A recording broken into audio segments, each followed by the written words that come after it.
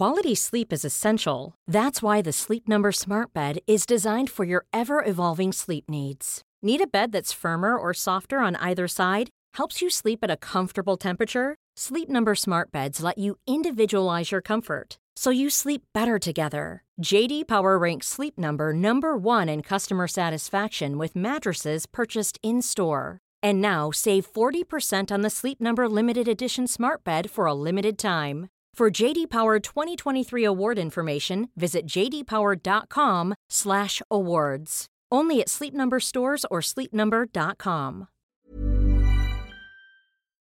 Hi, welcome to Fever Dreams. My name's Will Sommer. I'm a political reporter at The Daily Beast and the author of an upcoming book on QAnon for HarperCollins. And I'm Aswin Subsang, but please call me Swin. I'm a senior political reporter at The Daily Beast and co-author of the book Sinking in the Swamp.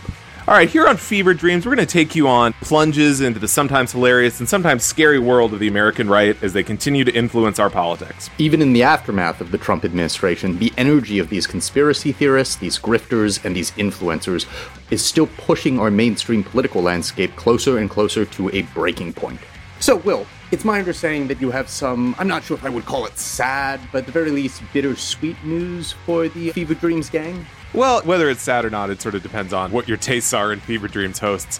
But yeah, I'm going on another leave. I'll be out for into the spring a little bit, working on a couple more projects. So I just wanted to broach this on the pod because in the past, I've handed this off to you as a duty to explain. And there was like a lot of speculation. Oh, was he ousted? Was he fired from the Daily Beast? Is he under a cloud of suspicion? Has he been soft canceled? That kind of stuff. So the answer is no, it's nothing to worry about. I wouldn't put on your sleuthing, just working on a couple things. I will return to the pod soon. So around when should we be expecting you back so Kelly Weil doesn't sharpen too many knives while you're out? Yes, mid-March. And it's good of you to bring up Kelly Weil. She will be among the great co-hosts filling in for me. So I'll certainly be a listener, and I think it'll be great. So yeah, that's sort of what I'm up to. All right, so on to the news. So Swin, it's been a tough month for One America News, the sort of upstart Fox News cable news rival. America's network, yeah. America's network. What is going on there? Well, as our listeners probably know, OAN has had to deal with a lot of legal miasma in recent months and over the past year. We can get into that background a little bit more in a second. But it just dropped over the long MLK Day weekend that DirecTV is summarily dropping or summarily executing, as some people have speculated, One America News. Now, the reason I speak so morbidly about it is because DirecTV is, well, correct me if I'm wrong, it is the lion's share of where One America News gets its revenue and its views. Is that correct? Yeah, so One America News has always been kind of an interesting operation because it wasn't clear for a while where they got their money and sort of how they had launched in the first place, because it's so difficult to launch a new cable network because you have to get these carriage rights and just need to get on with all these providers. So in this case, but last year Reuters had some great reporting that revealed basically that AT&T, which owned DirecTV, had, according to the founder of One America News, had sort of approached him and said, hey, maybe what if we had another conservative cable network besides Fox News?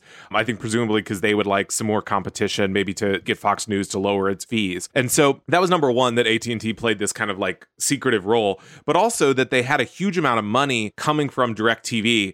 There were these various lawsuits that Reuters got access to that revealed that DirecTV was basically like the funder of One America News by carrying it. There was an accountant who said, without this DirecTV deal, One America News would basically be worthless because that is its only source of revenue. Some of these statistics said that 90% of One America's money came from DirecTV. So like, this is really like the thing for them. And now it's being pulled. Right. The strong implication, if not just flat out statement from that reporting from months ago, was that if you turn off the DirecTV spigot, essentially OAN, the vociferously pro-Trump network, goes away, or at the very least, it stands a gaping, vast risk of practically evaporating overnight. It's hard to overstate how much this deal just kept them afloat. It wasn't the support of like whatever MAGA luminary or far-right dipshit on the internet who was going around telling their followers saying, abandon Fox News for something like OAN. It wasn't the then president of the United States, Donald Trump, who kept saying for years, all my fans, all my followers, you should watch One America News Network instead because they're not squishy like those cuckolds at Fox News. It wasn't any of that. that wasn't the source of their power. It was this one deal, basically, is my understanding. Yeah, exactly. I think sometimes we can get a little caught up in like the drama of like, well, this person tweeted, listen to One America News, I'm boycotting Fox and stuff. But when you talk about like something at the scale of a cable news network, it is like all these kind of corporate deals going down that are really where the money comes from. So in this case, I think One America News is in a kind of a crummy spot here because they are dealing with the fact that when this deal was struck, they were not as, I think, toxic and radioactive as they are now. I mean, this was when they started, they did not have Pizzagate guy Jack Posobiec on board, or they were not into promoting anti-vaccine stuff. They have a guy. They weren't all in on like democracy should die so the former host of Celebrity Apprentice can remain president. On executing people. You may remember a couple months ago, there was a clip where that was really popular in QAnon world, which was how I got into it, but where like one of their reporters was like talking about, oh, you know, the election was stolen. And then he was like, so what is the penalty for treason? That's right, death. Potentially millions of people could be put to death. I was like, what? Which raises even more questions about exactly how many people were involved in these efforts to undermine the election. Hundreds? Thousands? Tens of thousands? How many people does it take to carry out a coup against the presidency? And when all the dust settles from the audit in Arizona and the potential audits in Georgia, Michigan, Pennsylvania, Nevada, and Wisconsin, what happens to all these people who were responsible for overthrowing the election? What are the consequences for traitors who meddled with our sacred democratic process and tried to steal power by taking away the voices of the American people? What happens to them? Well, in the past, America had a very good solution for dealing with such traitors: execution. So if you're DirecTV, it seems like maybe this is not the business you want to be in. As a result, they pulled their money. But I think the sort of the second step of this is that Trump himself and people around him have realized that this means One American News is on life support. And so now what happens? So there's talk about let's boycott DirecTV. At the rally over the weekend, at the Trump rally over the weekend, he said, well, I'm not going to specifically say boycott, but like, well, yeah, good luck boycotting AT&T, this sort of massive communications conglomerate. A big subplot of the Trump years was the then leader of the free world and so many of his prominent followers would call for boycotts almost as often as they would draw an ordinary breath. I lost count of how many things Trump and his prominent minions kept telling the MAGA fans and their voters to just keep boycotting. It was all the time. And correct me if I'm misremembering something, but I don't remember it actually working any of those times. It was just a thing to feed the culture war flames, and I don't remember this making a serious impact or a publicly discernible one on any of these corporations or companies' bottom lines. I don't really think it has. My dream boycott was, of course, when they boycotted Keurig for pulling its ad from Sean Hannity. Oh, that was so cool. And then these dudes were smashing up their Keurigs.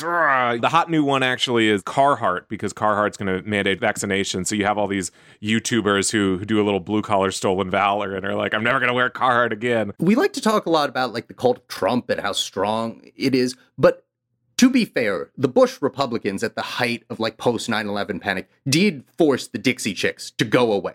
They did conclusively cancel the Dixie Chicks. Basically, just to bring it back to One American News, this is really, really bad news for them. It can be kind of a droll thing about like, oh, they're not going to carry this channel. It should be interesting. And from, I think, the Herring family who own One American News, I think you have two options. One of which is kind of call it quits, or maybe three options. Sell One American News to the bigger fool, perhaps Gao Wingyi, the fugitive Chinese billionaire who's building a social media network with the likes of Steve Bannon, Jason Miller, kind of a media empire.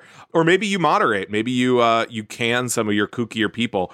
Not great news if you really stan One American News. Well, moving on, something else we want to get into near the top of this episode is something I'm sure our listeners have heard more and more about. But as per usual with a lot of the things we dissect on this show, you may have no idea what the fuck people are talking about when they get into this, whether it's someone like Donald Trump or a right-wing member of your family who has been poisoned by whatever they're watching on Tucker Carlson. We are, of course, talking about the Ray Epps saga. Will, can you talk a little bit more about how the January 6th committee has kind of examined this and tried to set the record straight, I guess? Sure. So Ray Epps is one of these guys who, he was a January 6th protester.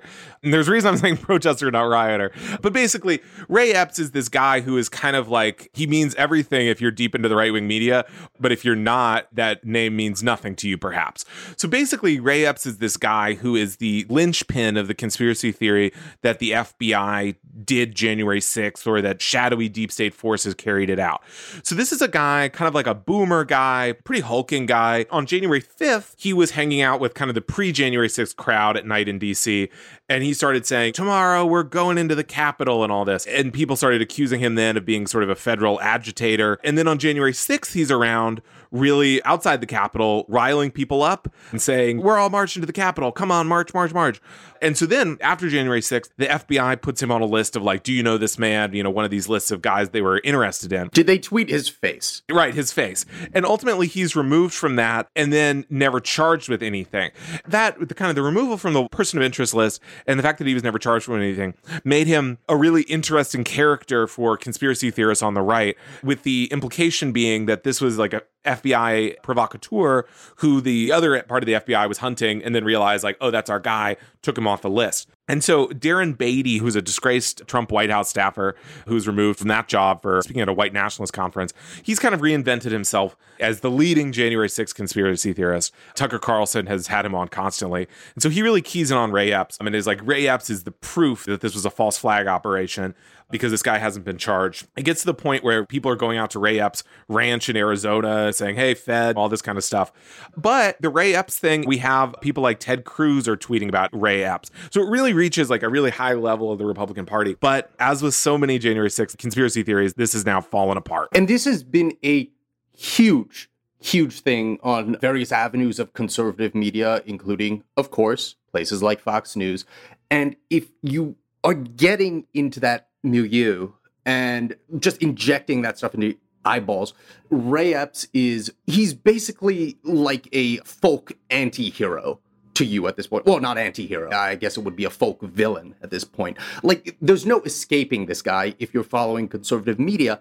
And it's not at the fringes at all. It's completely embedded itself in the mainstream. And they really do think that this one guy is the silver bullet in proving that the January 6th riot, which, of course, conservative media spent a good time pretending was either good or no big deal, was actually engineered by the Federal Bureau of Investigation. Yeah, I mean, Ray Epps is sort of the devil on every January 6th rioter's shoulder, whispering like, invade the Capitol. Right. It's not that they were listening to people like Donald Trump, who literally said, like, go to the Capitol the day of. It was all this one supposed Fed. Right. So this is getting brought up by Republican congressmen. They're saying in these hearings, they're demanding the FBI play who is or is not an informant. And so then Adam Kinzinger, who's a Republican on the January 6th committee, he comes out last week and says, look, you guys are obsessed with Ray Epps. Here's the deal. We asked Ray, are you a federal informant? Now, admittedly, this is kind of the level of evidence of like, if you're a cop, you have to tell me. But I think it's the best we're going to get right now. We asked him. He says he's not an informant. The FBI says he's not. So really, absent any other evidence, that line of thinking is disproven. And the other thing I would say is that this is kind of running parallel to the fact that Stuart Rhodes, the head of the Oath Keepers militia, had also not been charged for a while. I should also say Ray Epps has not been charged because he did not enter the Capitol, as far as anyone can tell. And so if you're charging everyone who is talking rowdy, there's going to be a lot more people charged. So this is running parallel to the fact that Stuart Rhodes, the head of the Oath Keepers, was not charged for a long time, although he himself did not enter the Capitol either. But then last week's Rhodes is charged with sedition as well as some other charges. So some pretty serious stuff. So the reaction here, it was Epps and Rhodes haven't been charged. This is proof these guys are informants. January 6th was a false flag. Well, one of them suddenly gets charged, the other doesn't, and his thing gets kind of disproven. Well, for folks on the right, this is only proof that the heat is on the FBI. They got to scramble the evidence. They've got to charge Rhodes. Basically, for them, this is only further proven this is all a false flag. Right. I mean, that was the only avenue that they were going to take on this. Anything that would come out would only deepen their suspicions. But let's, for the sake of argument, take part of their position, say, okay, what if Ray Epps were a federal informant? Obviously, when you're talking about people like Ted Cruz or prominent Fox hosts, context collapse or the evisceration of any context is vital to your political strategy and messaging. That just comes with the territory. That goes without saying. There is obviously never any clarification to any of the people who follow these sorts of conspiracy theories, obviously because it wouldn't matter even if there were, that if Ray Epps had been a federal informant, that is not the same thing as him being an FBI agent. Even if he had been an informant of sorts, that is not the same thing as, the FBI did a false flag mission to try to make Donald Trump look bad. That's not how federal informants work. There was one informant in the crowd, thus we are all absolved of rioting. The other thing I would say is that there are some funny exchanges people have had with both Rhodes and Ray Epps. The one about, because like Rhodes has been appearing everywhere and everyone still thinks he's a Fed, right? And so Fed spotting on the right is one of my great passions in terms of people accusing one another of this. And there was a funny video, I think it's CPAC, the most recent one, but possibly at another conference, where there's also kind of like a divide here between a lot of the Groyper, the young, possibly white nationalist in many cases. Kids are accusing a lot of these boomers of being Feds. So Stuart Rhodes, older guy, Groyper comes up to him at CPAC and says like, hey, can I pose for a video with you? And he says, yeah. And then the Groyper says, we love our federal informants. And then Stuart Rhodes is like, I'll get you, kid. The Ray Epps interaction, the reason we have video on January 5th, the night before, of him saying like, well, we got to do this, is because he ran into Baked Alaska, who we know is sort of a white nationalist man about town. He's all around the country sort of at these far right events. And so he is talking to Ray Epps and they're Baked Alaska, I just got to stand up for my race, all this stuff. And then Ray Epps is like, yeah, and tomorrow we're going into the Capitol. We're going into the Capitol. And then Baked Alaska, it starts accusing him of being a Fed and saying, he starts to chant that Ray Epps is a Fed. Now, you might think, Baked Alaska, he thinks this guy's a big provocateur. He must think, well, I better not go into the Capitol tomorrow, right? Not so, right? Because now Baked Alaska is himself facing charges for entering the Capitol. So this kind of like retroactive idea that the riot was all this Ray Epps' his conception is really being sort of backdated there. Right. If all of these different guys, not just Ray Epps, but all the other people you want to try to Fed spot in the crowd were so obviously Feds on the day of the riot, then why did you all fucking fall for it? Right, exactly. It does put me in this strange position of being like, leave Ray Epps alone. Clearly not a nice guy. I mean, telling people that, urging them to attack the Capitol. Because it's been on my mind is like, what's up with this Ray Epps guy? Why hasn't he been charged? It definitely was interesting seeing that one wrapped up. Well, even if it kind of is wrapping up, my strong suspicion is that whether we want to or not, we're going to be hearing about it from now maybe until the day we die. Anyway, moving on. Will, I gotta start by asking you, the MLK Day weekend just wrapped. How did you and your family spend your long weekend? Yeah, I mean, I spent it hanging out. I was watching some of Righteous Gemstones. That's basically what I ended up doing, along with spending time with my wife and taking care of my beautiful 3-month-old child. I did catch up on the newly premiered second season of it, and of course there is only one truly great show on HBO about succession and a corrupt family empire, and it's of course The Righteous Gemstones. So how do you think our former president Donald Trump spent his MLK Day weekend? Well, I think like The Righteous Gemstones, he's getting into a little Southern fried succession intrigue himself, fighting off rivals and potential heirs. What is going on with Ron DeSantis and Donald Trump? You are absolutely right. That is a good guess. Based on the conversations I had with a couple of people for a story that we just ran at the Daily Beast, Trump had one particular burning question on his mind over this recently wrapped long weekend. And that was, and I quote, is he being a wise guy? Yes, indeed. Yes, indeed. And the quote unquote wise guy there, or the supposed wise guy who Trump was stewing about over the MLK Day weekend, was none other than Florida Governor Ron DeSantis. Now, obviously, if some of our listeners haven't been getting into this bubbling or brewing feud, they might be thinking, Florida Governor Ron DeSantis, former President Donald Trump, those guys are peas in a pod. They are allied warriors in the MAGA fight. They both enthusiastically endorsed each other in the past, and they should be thick as thieves, right?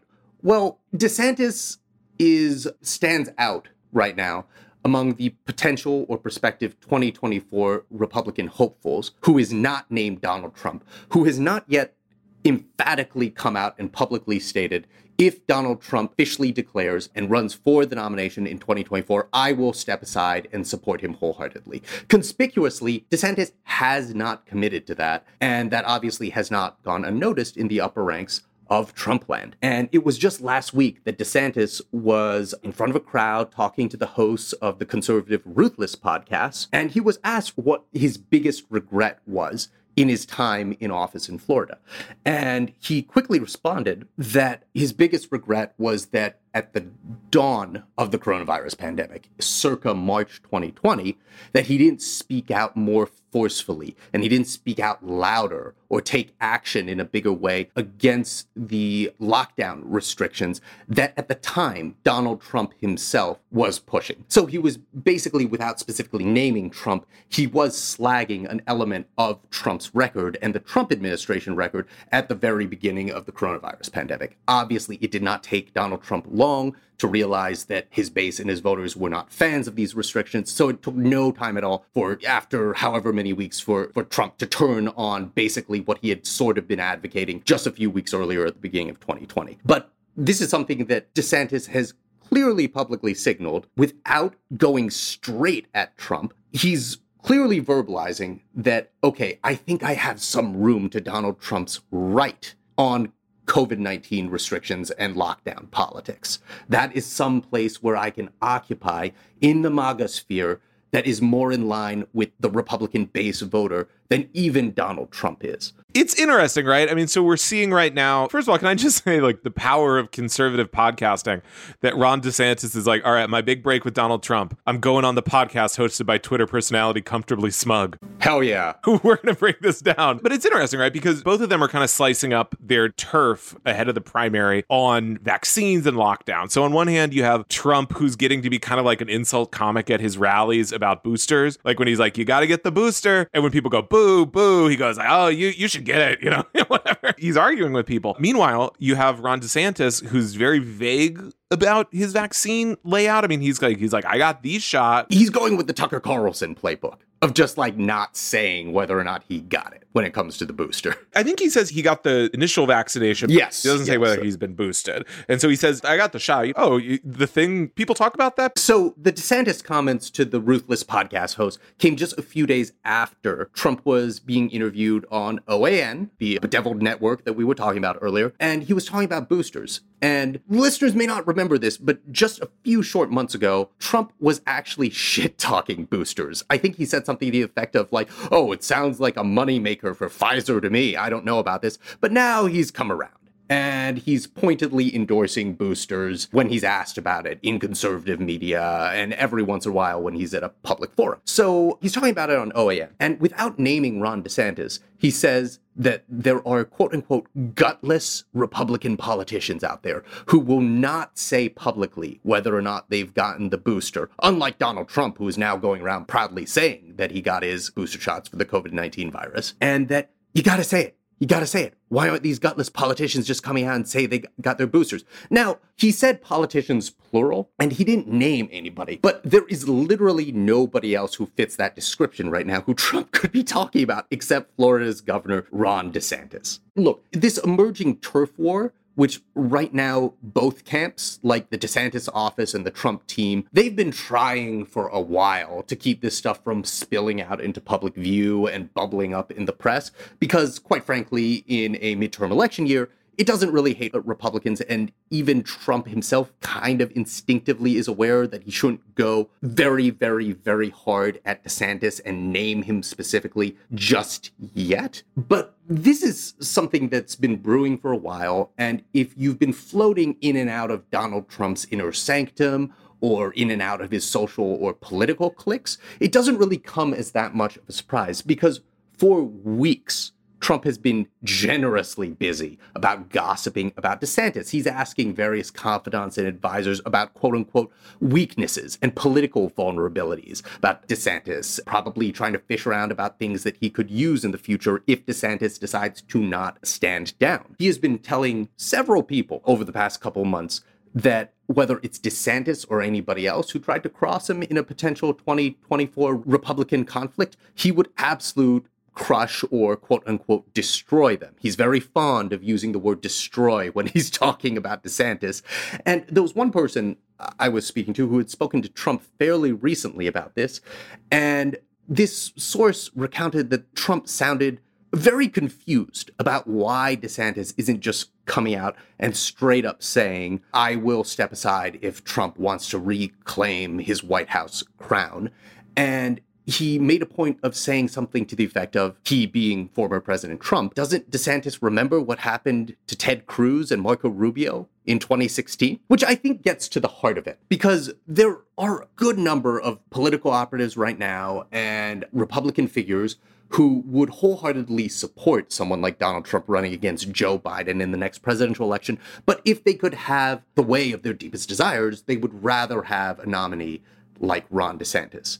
And I have a feeling that a lot of these people who are sort of itching for this sort of intra-party turf battle don't remember what happened just a few short years ago. And that was before Trump had the staggeringly high approval rating and popularity in the Republican Party that he has now. And it was before he was fucking president and had all of the recognition and the record that came with being their beloved MAGA president. This isn't 2015 anymore. It is interesting because I think DeSantis reasonably has a little swagger right now. As you mentioned, I think some Republican activists, probably not a really hugely significant majority, are getting fed up with Trump, particularly on vaccines. I think there is a lot of, as DeSantis has voiced this feeling that the whatever kind of COVID regime the U.S. had under Trump should never have happened, which of course is easy enough to say 2 years later under Omicron and now that we have vaccines. I do think DeSantis has a little energy behind him. I think other potential people who had that energy have imploded, like Kristi Noem in South Dakota, whose best shot I think now is getting vice president for Trump. So I think DeSantis is at least holding out to cut himself a deal, but it is interesting. I'm sure Trump is deep in the lab cooking up a nickname. Right. And at the end of the day, this is all about Trump's ego and him wanting this big, beautiful 2024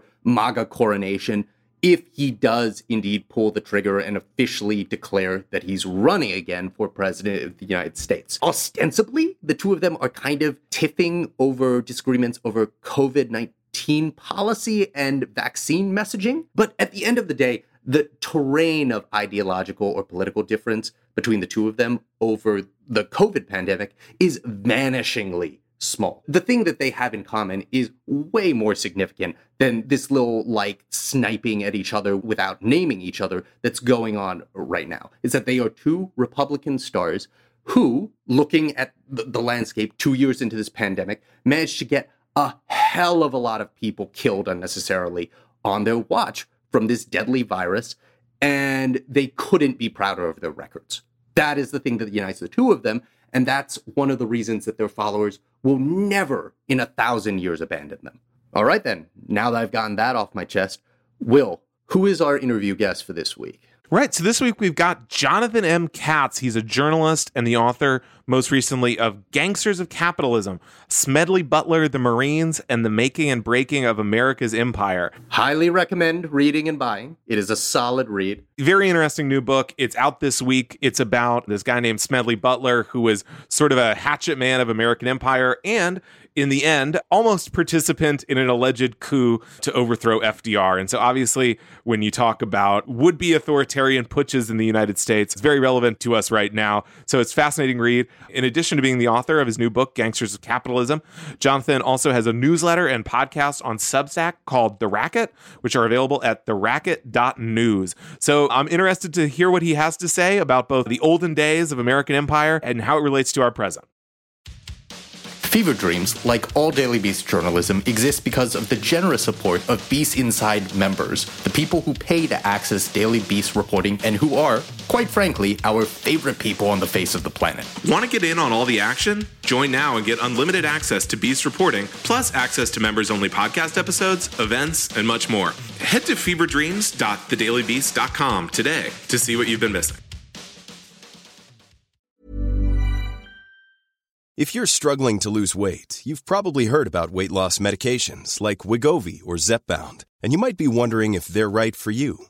Meet PlushCare, a leading telehealth provider with doctors who are there for you day and night to partner with you in your weight loss journey. If you qualify, they can safely prescribe you medication from the comfort of your own home. To get started, visit plushcare.com/weightloss. That's plushcare.com/weightloss. plushcare.com/weightloss.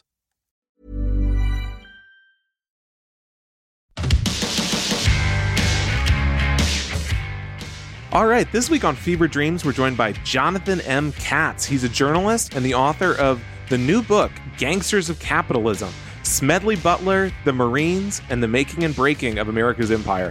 I wanted to have Jonathan on the podcast this week. I think this book really touches on a lot of things. It both kind of uncovers some hidden or mostly forgotten history of the American empire. And it also touches on the connections between right-wing movements and authoritarianism and big business, as well as storming the Capitol, which is obviously something on all of our minds, and, attempted coups. Jonathan, welcome on the podcast. Hey, great to be here. So first of all, your book here, it's a biography of Smedley Butler, who is this famous Marine, and uses him as a prism to look at American imperialism and then ultimately this business plot, the so-called coup attempt against FDR. Give us sort of the short version of who Smedley Butler was and what attracted you to this story. Yeah, there are very different ways to tell Smedley Butler's story, and I tried to do many of them because really Smedley Butler's story is the story of America. There are a lot of different ways to talk about ourselves. So Butler was a Marine. He joined the Marine Corps at the tender age of 16. He lied about his age to join during what's generally known as the Spanish-American War to fight in Cuba. And from there, he basically participated in every U.S. invasion, occupation, overseas war from then until basically the eve of World War II. He was very famous in his own day. He was the recipient twice of the Medal of Honor. But then at the end of his life, he became a critic of war and imperialism. And as you noted in the open, among other notable things that happened in the 30s, blew the whistle on a fascist plot to overthrow Franklin Delano Roosevelt and basically stop the New Deal. This is a guy, first of all, his name's Smedley, which is something you've touched on. It's sort of a goofy name these days. And yet, at the time, back in the day, this guy was like a sort of a celebrity soldier. And also, it's sort of, as you described, it's sort of almost like a fixer for American capitalism and empire. He sort of reinstitutes a form of slavery in Haiti, all this kind of stuff. What attracted you to this story? So I came to him through Haiti. Most people, it's a very small number of people in the world who've heard of Smedley Butler. Hopefully more will now. But the people who remember him, they tend to either be Marines who learn about him in boot camp, or generally leftists, some libertarians who hear about him because of his writings about war. He wrote a famous book called War is a Racket. Sometimes they come to him through the business plot. I came to him through Haiti. I lived in Haiti for 3.5 years. I was the Associated Press correspondent there during the earthquake in 2010. And it was when I was actually going back to understand where Haiti's problems came from, like how things had gotten to be so bad that a 7.0 magnitude earthquake became the deadliest earthquake ever recorded in the Western Hemisphere and killed a number of my friends and almost killed me.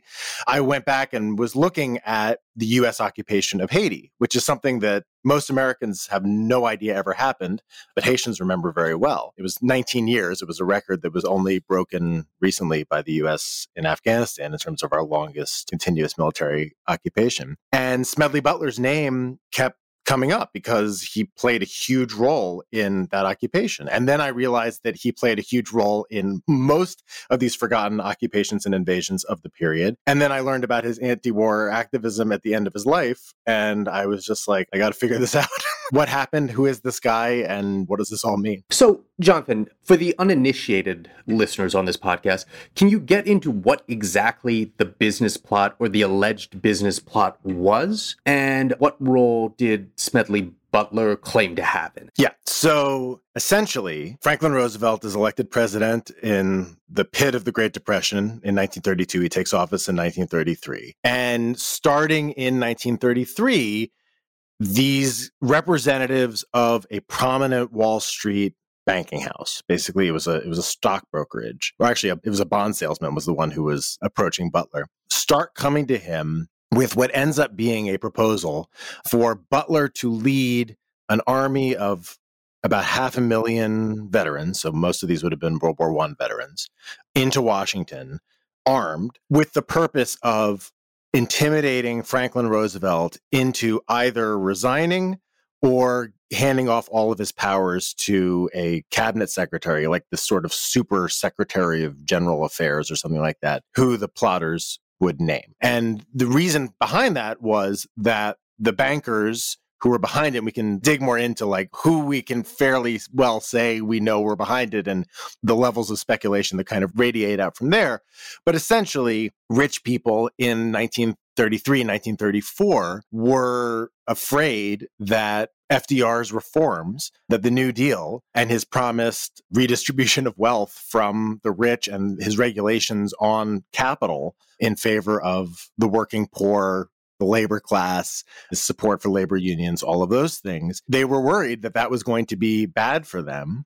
And in the early 1930s, liberal democracy, kind of like now, was sort of seen by a lot of people as being on the way out. It seemed like it had been very badly discredited by the First World War and then by the Great Depression. And so a lot of these guys were thinking like the only options here are either we go full communist or we go fascist.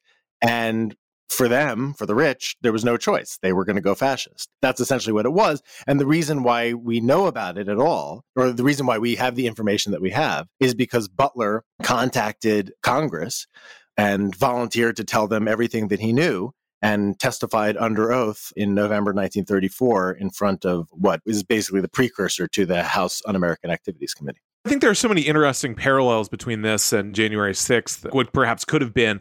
Think about this supposed plot involved storming Washington with all these veterans.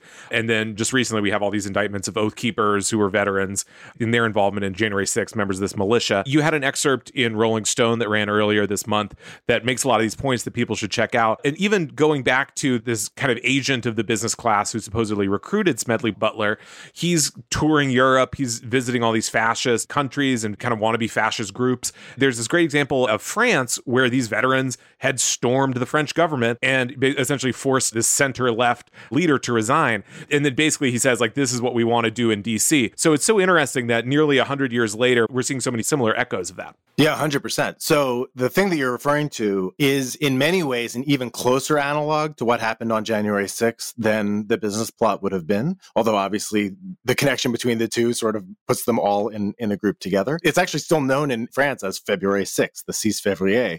And basically on February 6th, 1934, a group of sort of a motley assortment of far-right and fascist groups and one single group of communists, because they didn't want to miss out on it. They all sort of got together and started this riot where they attacked, and they actually did attack the parliament, the seat of the French legislature. And the ties between that and what happened on January 6th are, legion, no pun intended. I mean, it was, again, it depended on the participation of large numbers of veterans. And then on January 6th, it was the same thing. It's not just the Oath Keepers. I mean, there were active duty officers. There was an active duty Marine officer who held open the doors of the East Rotunda on January 6th, according to federal prosecutors, although we have that on video. So it seems pretty rock solid. But also, they were animated by a conspiracy theory. It's a conspiracy theory involving a guy named Alexandre Stavitsky. So he was he was involved in corruption. And it was this corruption scandal that involved a number of people in the French establishment and in the government. And tell me if this sounds familiar, he had committed suicide, except people didn't really believe that he had actually committed suicide. They thought that he hadn't killed himself. He was Arkancided. The Clinton death count strikes again. Exactly. Yeah, people were making jokes at the time about, there was a ballistics report that indicated that the bullet may have come from farther away than not right next to his hand. So then people were joking about the long arm of Savitsky at the time. I mean, it was Epstein didn't kill himself 1934. And people were convinced, these far-right groups were convinced he was Jewish. And these far-right groups were convinced that this represented this huge Jewish cabal that was controlling the French government and needed to be overthrown. The other thing was that this riot in 1934 resulted, basically the only people who died were rioters. They clashed with the police, and a number of them were killed, but they did succeed in roiling French politics and forcing the resignation of a center-left prime minister. And that was what Gerald C. Maguire, the bond salesman who approached Smedley Butler, he met with one of those groups, the Croix de Feu, the Fiery Cross, which was one of the veterans groups that was involved in that. He came to Paris 6 weeks after this riot took place, and he came to Butler and said, this is exactly the organization that we're going to have. It was what he wanted to do, and a lot lot of ways, it's exactly what happened on January 6, 2021. Jonathan, one thing I want you to help us clear up about the business plot is that when I was in college and I started to learn about this for the first time, I remember some college chums of mine, and I think even a professor who I was talking to about this, they kind of shrugged it off and said some things to the effect of, don't get too deep into the weeds of this because there's a lot of historical gray area about the claims Smedley Butler was making and how much of it was true, how much of it was possible concoction. Furthermore, our listeners can just Google for this to see how savage the mainstream American press was at the time towards Smedley Butler and his claims, denouncing him essentially as a bullshit artist. Can you tell us, based on your extensive research on this matter, what can be put in the bucket of straight-up vindicated and credibly corroborated history? What can be put in the category of perhaps exaggerated? And what gets placed in the grayer area of historical unknowable about how much of this scheme was actually being plotted behind the scenes? So, I mean, the first thing I would say is almost everything that we know about it is from Butler's testimony. Butler, he got a newspaper reporter to do sort of his own investigation. He was a reporter for the Philadelphia Record and the New York Post, which were at that time both newspapers and owned by the same person. And that was somebody that Butler knew because Butler had spent a couple of years in the 1920s running the Philadelphia Police Department and militarizing the police, which is another thing that's in Gangsters. But anyway, that's a side story. And we have Butler's testimony. We have that reporter's investigation. And then when Butler testified, the committee called a very small number of other people, including Gerald C. McGuire, who's the front man for this. He's the guy who was basically the guy who approached Butler. And what we know is that McGuire, sort of despite himself, ended up confirming almost all of Butler's testimony. He perjured himself. He tried to weirdly blame Butler. He was like, Butler was the one who thought of this coup idea. He tried to get me involved, which didn't make any sense. But based on that, I think we can fairly say that a guy named Gerald C. McGuire approached Smedley Butler over 1933 and 1934 and sent him postcards from fascist Europe and tried to enlist him in some kind of plot. Beyond that, I can say that this is from my research. It is very credible that McGuire's boss would have been involved. His boss was a guy named Grayson M.P. Murphy, who was, again, a prominent financier on Wall Street in the early 1930s. The reason why I think that it's very probable that Murphy was considering something like this is because he had spent just in the same way that Butler had spent his career overthrowing democracies overseas, which is the reason why he would have been approached. Murphy had done the same. Murphy had been in military intelligence. He had gone to West Point during the Spanish-American War. He went overseas and he was an agent in the conspiracy to basically sever Panama from Colombia for purposes of building the Panama Canal. He was in the Philippines. He was in all these different places. And then he was very closely tied to JP Morgan. He had been in charge of basically overseeing a loan backed by JP Morgan that the US government used to control the Dominican Republic. Again, these are very complicated things, but I describe them in the book, but they all take a little more time than we have here to describe. The other thing was that Murphy he was in Europe during the First World War running the Red Cross. And after that, he kind of barnstormed around Europe, setting up his own private intelligence network with his friend, a guy named Wild Bill Donovan, who ends up running the OSS, which is the forerunner to the CIA. And the committee that Butler testified in front of, it was headed by a Democrat named John McCormack, who later becomes Speaker of the House. The second member is a guy named Samuel Dickstein, who's a Democrat from New York. And they basically say, we were able to verify all the pertinent statements that Smedley Butler made. It's very clear that McGuire was perjuring himself, but he ended up despite himself, confirming all these things that Butler said. And they also say that the only reason they didn't call Murphy to testify in front of the committee was that it's a weird explanation, but it was basically we didn't want to give him a chance to defend himself because we already had him dead to rights. Beyond that, so Butler, in his testimony, Butler alleges that McGuire told him that a group of even more powerful businessmen were going to emerge in a couple of weeks after this meeting between McGuire and Butler in the late summer of 1934. And McGuire describes them as being the villagers in the opera, like sort of they were going to be like the supernumeraries that were going to be in the background running things sort of backstage. And that is a group that includes the big names. So it was a group called the Liberty League. And the Liberty League was a real thing that did exist. And it was founded by the DuPonts of DuPont, Alfred P. Sloan of General Motors, Ken Erickson, Phillips Oil, Sun Oil, like all of these like big name industrialists. And by the way, Grayson M.P. Murphy, McGuire's boss, was the treasurer of the Liberty League. What we don't know is how far the planning had gotten, whether the extent to which these guys like the DuPonts, like Sloan, the extent to which they were aware of what was happening. And the reason why we don't know is because the investigation was cut short. It was initially mocked in the press. The New York Times was mocking Butler. Time Magazine was mocking Butler. And it seems that maybe they were afraid to bring the big shots in, as Butler later referred to them. So we don't have all these people dead to rights because we don't have evidence of what they knew and when they knew it. It's probable that if they had known about it, that they might have gone along with it, but we just can't say with any degree of certainty. Yeah, you think something that comes up repeatedly in your book, both with how we've forgotten this history of U.S. imperialism in the late 19th century and early 20th century, as well as this plot at the time. The book, I think, touches on a lot of things people would rather not look too much into or think about too much.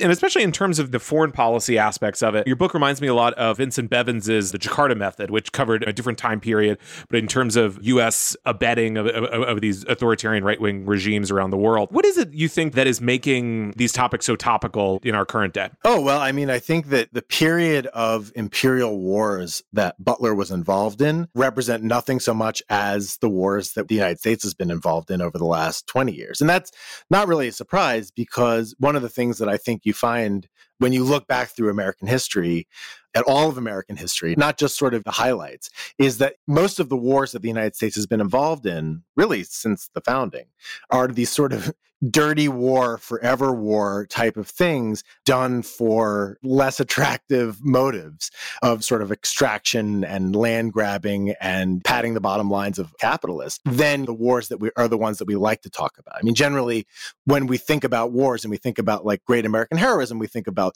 World War II and the Civil War, which especially in the case of World War II, that's the one, especially in Europe, where it's easiest to make the case that like we were the good guys and the other guys, the Nazis, were the bad guys because the Nazis were like, they were the worst people ever. But over the last 20 years, I mean, going back to 9/11 and somewhat before, but especially Iraq and Afghanistan, and the low-level involvement that the United States has had, although at a low level, we have killed a lot of people in Syria, in Libya, in Somalia, the list goes on. Those engagements actually have a lot more in common with Butler and the Marines. These wars that people were sometimes paying attention to them, sometimes they weren't. And to a certain extent, Butler was sort of like, and the Marines were kind of the drones of their day. They were kind of shock troops that answered directly to the president, the federal government could control because they were part of the Navy and as opposed to the Army. And so they would just sort of, after the war of colonization in the Philippines, where the U.S. annexed the Philippines basically from 1899 until the 19-teens, and then the Philippines remained a colony of the United States until World War II. That was a very costly and horrific war that Americans it kind of turned off the American public from that kind of adventurism. But the government and businesses still wanted us to send troops in places to control them, to make sure that our businesses and our people had their way.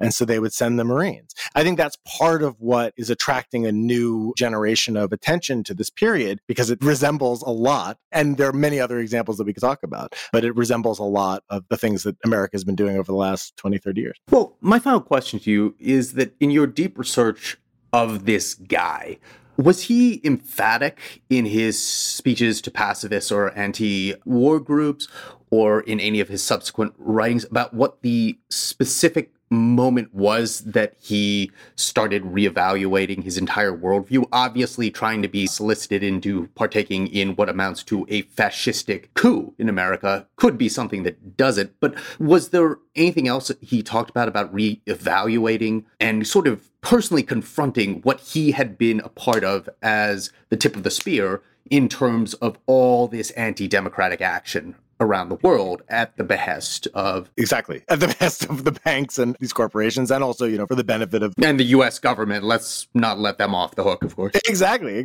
Yeah. For a bunch of other people's bottom lines. That's the big thing. And that was one of the things that I was on the lookout for. That's what set me on this path, was I was trying to figure out, how did this guy who reinstituted slavery and dissolved the Haitian parliament at gunpoint, how did he then become this anti-war activist? And I can't say that I found a single easy answer to that question, but I think that what it is that Butler, when he joined the Marines in 1898, he was 16 years old. He was doing so because of principle. He believed that he was going to, in his words, shoulder a rifle and free little Cuba from the Spanish Empire. He thought he was fighting in an anti-imperialist war. And he thought he was fighting on the part of democracy and also in revenge for the destruction of the USS Maine, which was, to a certain extent, the 9/11 of that generation. And like a lot of Americans, he came into that with a lot of blindness. He was blind to white supremacy. He was blind to white privilege. And among other things, he was blind to the idea that, why would Cubans who had been fighting a war of independence against Spain for 30 years at that point, why would they need the help of a 16-year-old from the main line of Philadelphia, who had never held a gun before? Why would they need him? That's the sort of thing that he hadn't really considered. And then he kind of lost the plot a lot over the course of his career as he just tried to find himself as a man and accelerate his career in the Marine Corps. Over the course of these decades, I found in his letters growing sort of disillusionment, growing questioning of what he was doing, especially in Nicaragua, where he was overthrowing the government of Nicaragua in the early 19-teens. At no point did that disillusionment, moral injury, the PTSD that he was very clearly going through, at no point did those actually stop him from doing anything, except maybe at the end when he has two tours in China. The second tour is in the 1920s during the outset of the Chinese Civil War between the communists and the nationalists. And he kind of keeps his troops out of battle. That's maybe the one time that you sort of see him let's maybe try to kill fewer people, or let's try to make things less bad than they were when we got here. But it's really in the 1930s. And I think to a certain extent, it's the business plot. It's seeing that some of the same people on whose behalf he was overthrowing democracies abroad were willing to overthrow a democracy at home.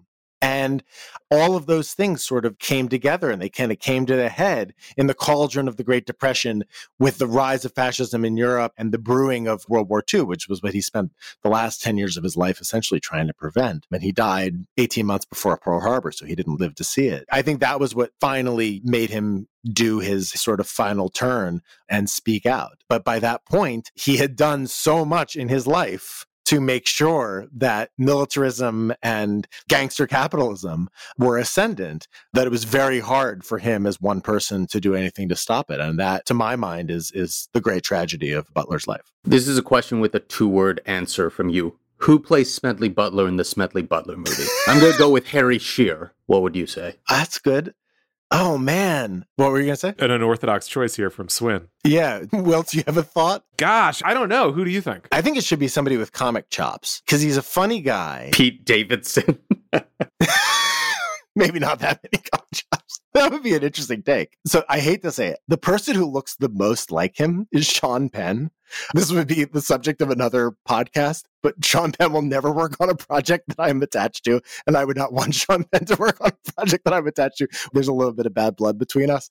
What is the bad blood over? Sorry, you can't leave that open. What is the bad blood there? Haiti. We had different opinions of what he considers his heroism and his good works in Haiti after the Haiti earthquake. I go after him in my first book, The Big Truck That Went By.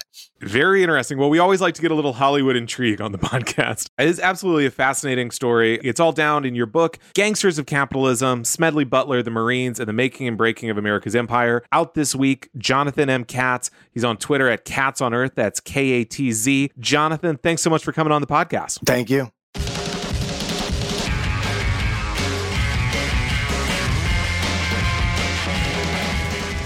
And now we take you to our beloved weekly recurring segment, Fresh Hell, in which we get into something batshit that is going on in your universe today, even if you don't believe it's actually happening, because it seems too dumb to be actually happening.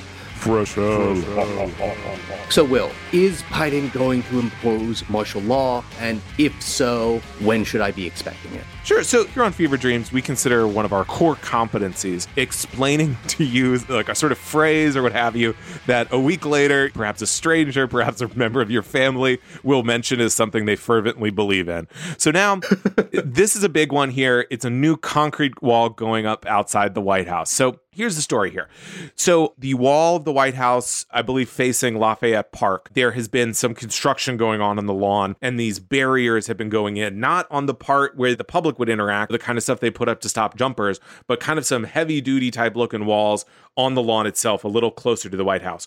So there's always construction going on at the White House. There's always stuff happening. But this one has, for some reason, really resonated with the people of the right, and particularly a lot of right-wing conspiracy theorists. The implication being, basically the storyline has gone like this. What's going up at the White House? Why are they putting up these blast barriers? Which I think is a little generous to what these barriers are. What's this wall about? The second step being, Biden is about to impose martial law or some unconscionable new law or executive order that will so outrage the American people that they will want to storm the barricades. And so we need to harden the White House. I can't emphasize hard enough that if you look at photos or if you go in person and look at this concrete slab, it is not impressive or intimidating at all. Right. It is not like covered in barbed wire. It doesn't even really look like what they put up outside the Capitol after the riot. So, but nevertheless, this has really been picked up by such blogs that I frequent with names like the Conservative Treehouse and people like Adam Baldwin, actor, you may remember from Firefly. Future Republican nominee. I believe Carl Higbie was a Republican nominee. I believe Carl Higbie was a former Trump official. Yeah, so Trump official Carl Higbie, picked up by a lot of people. Sebastian Gorka has got into implying various things about this wall,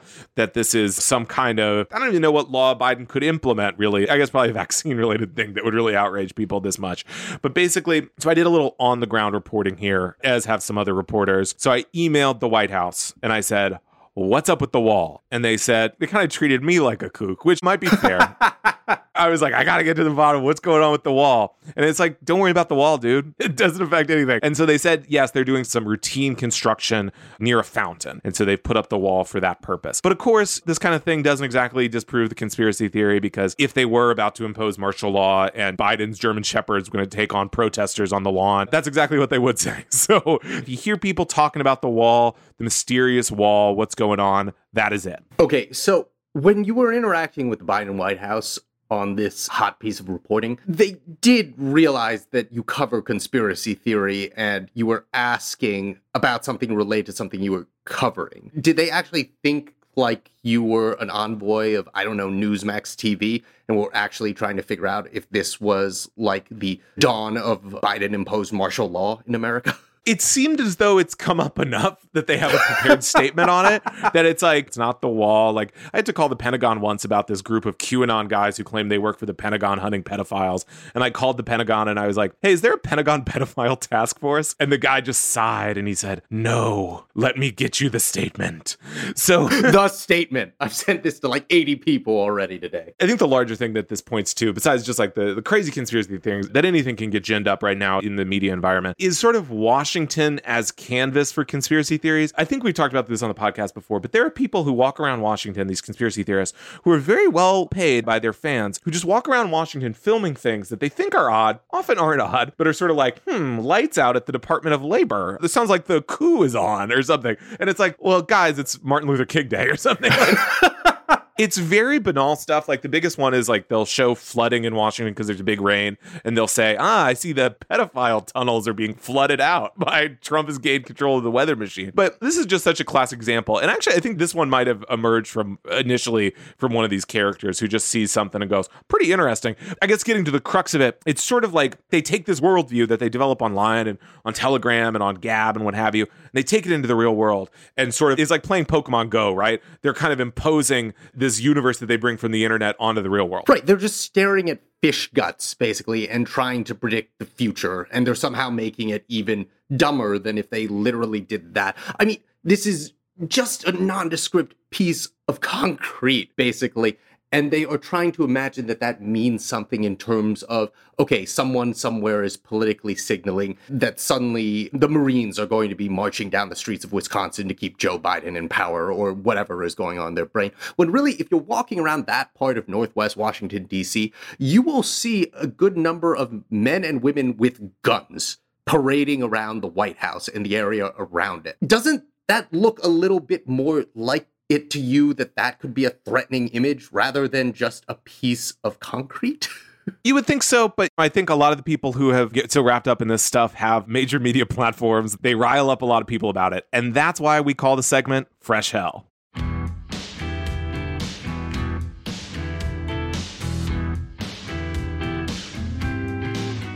On that note, let's wrap up this episode of Fever Dreams from the Daily Beast. In future installments, we'll also be speaking to some awesome reporters and other colleagues at the Daily Beast and beyond, from politics, popular culture, and other overfed, underdeveloped institutions. We hope you'll subscribe to us on your preferred podcasting app and share the show on social media or at your family dinner table. If you'd like to follow us on Twitter, I'm at Will Summer and Swin is at Swin24. Come say hello. This podcast is produced by Jesse Cannon with music by Brian DeMiglio. Thanks so much for listening, and we'll see you next time.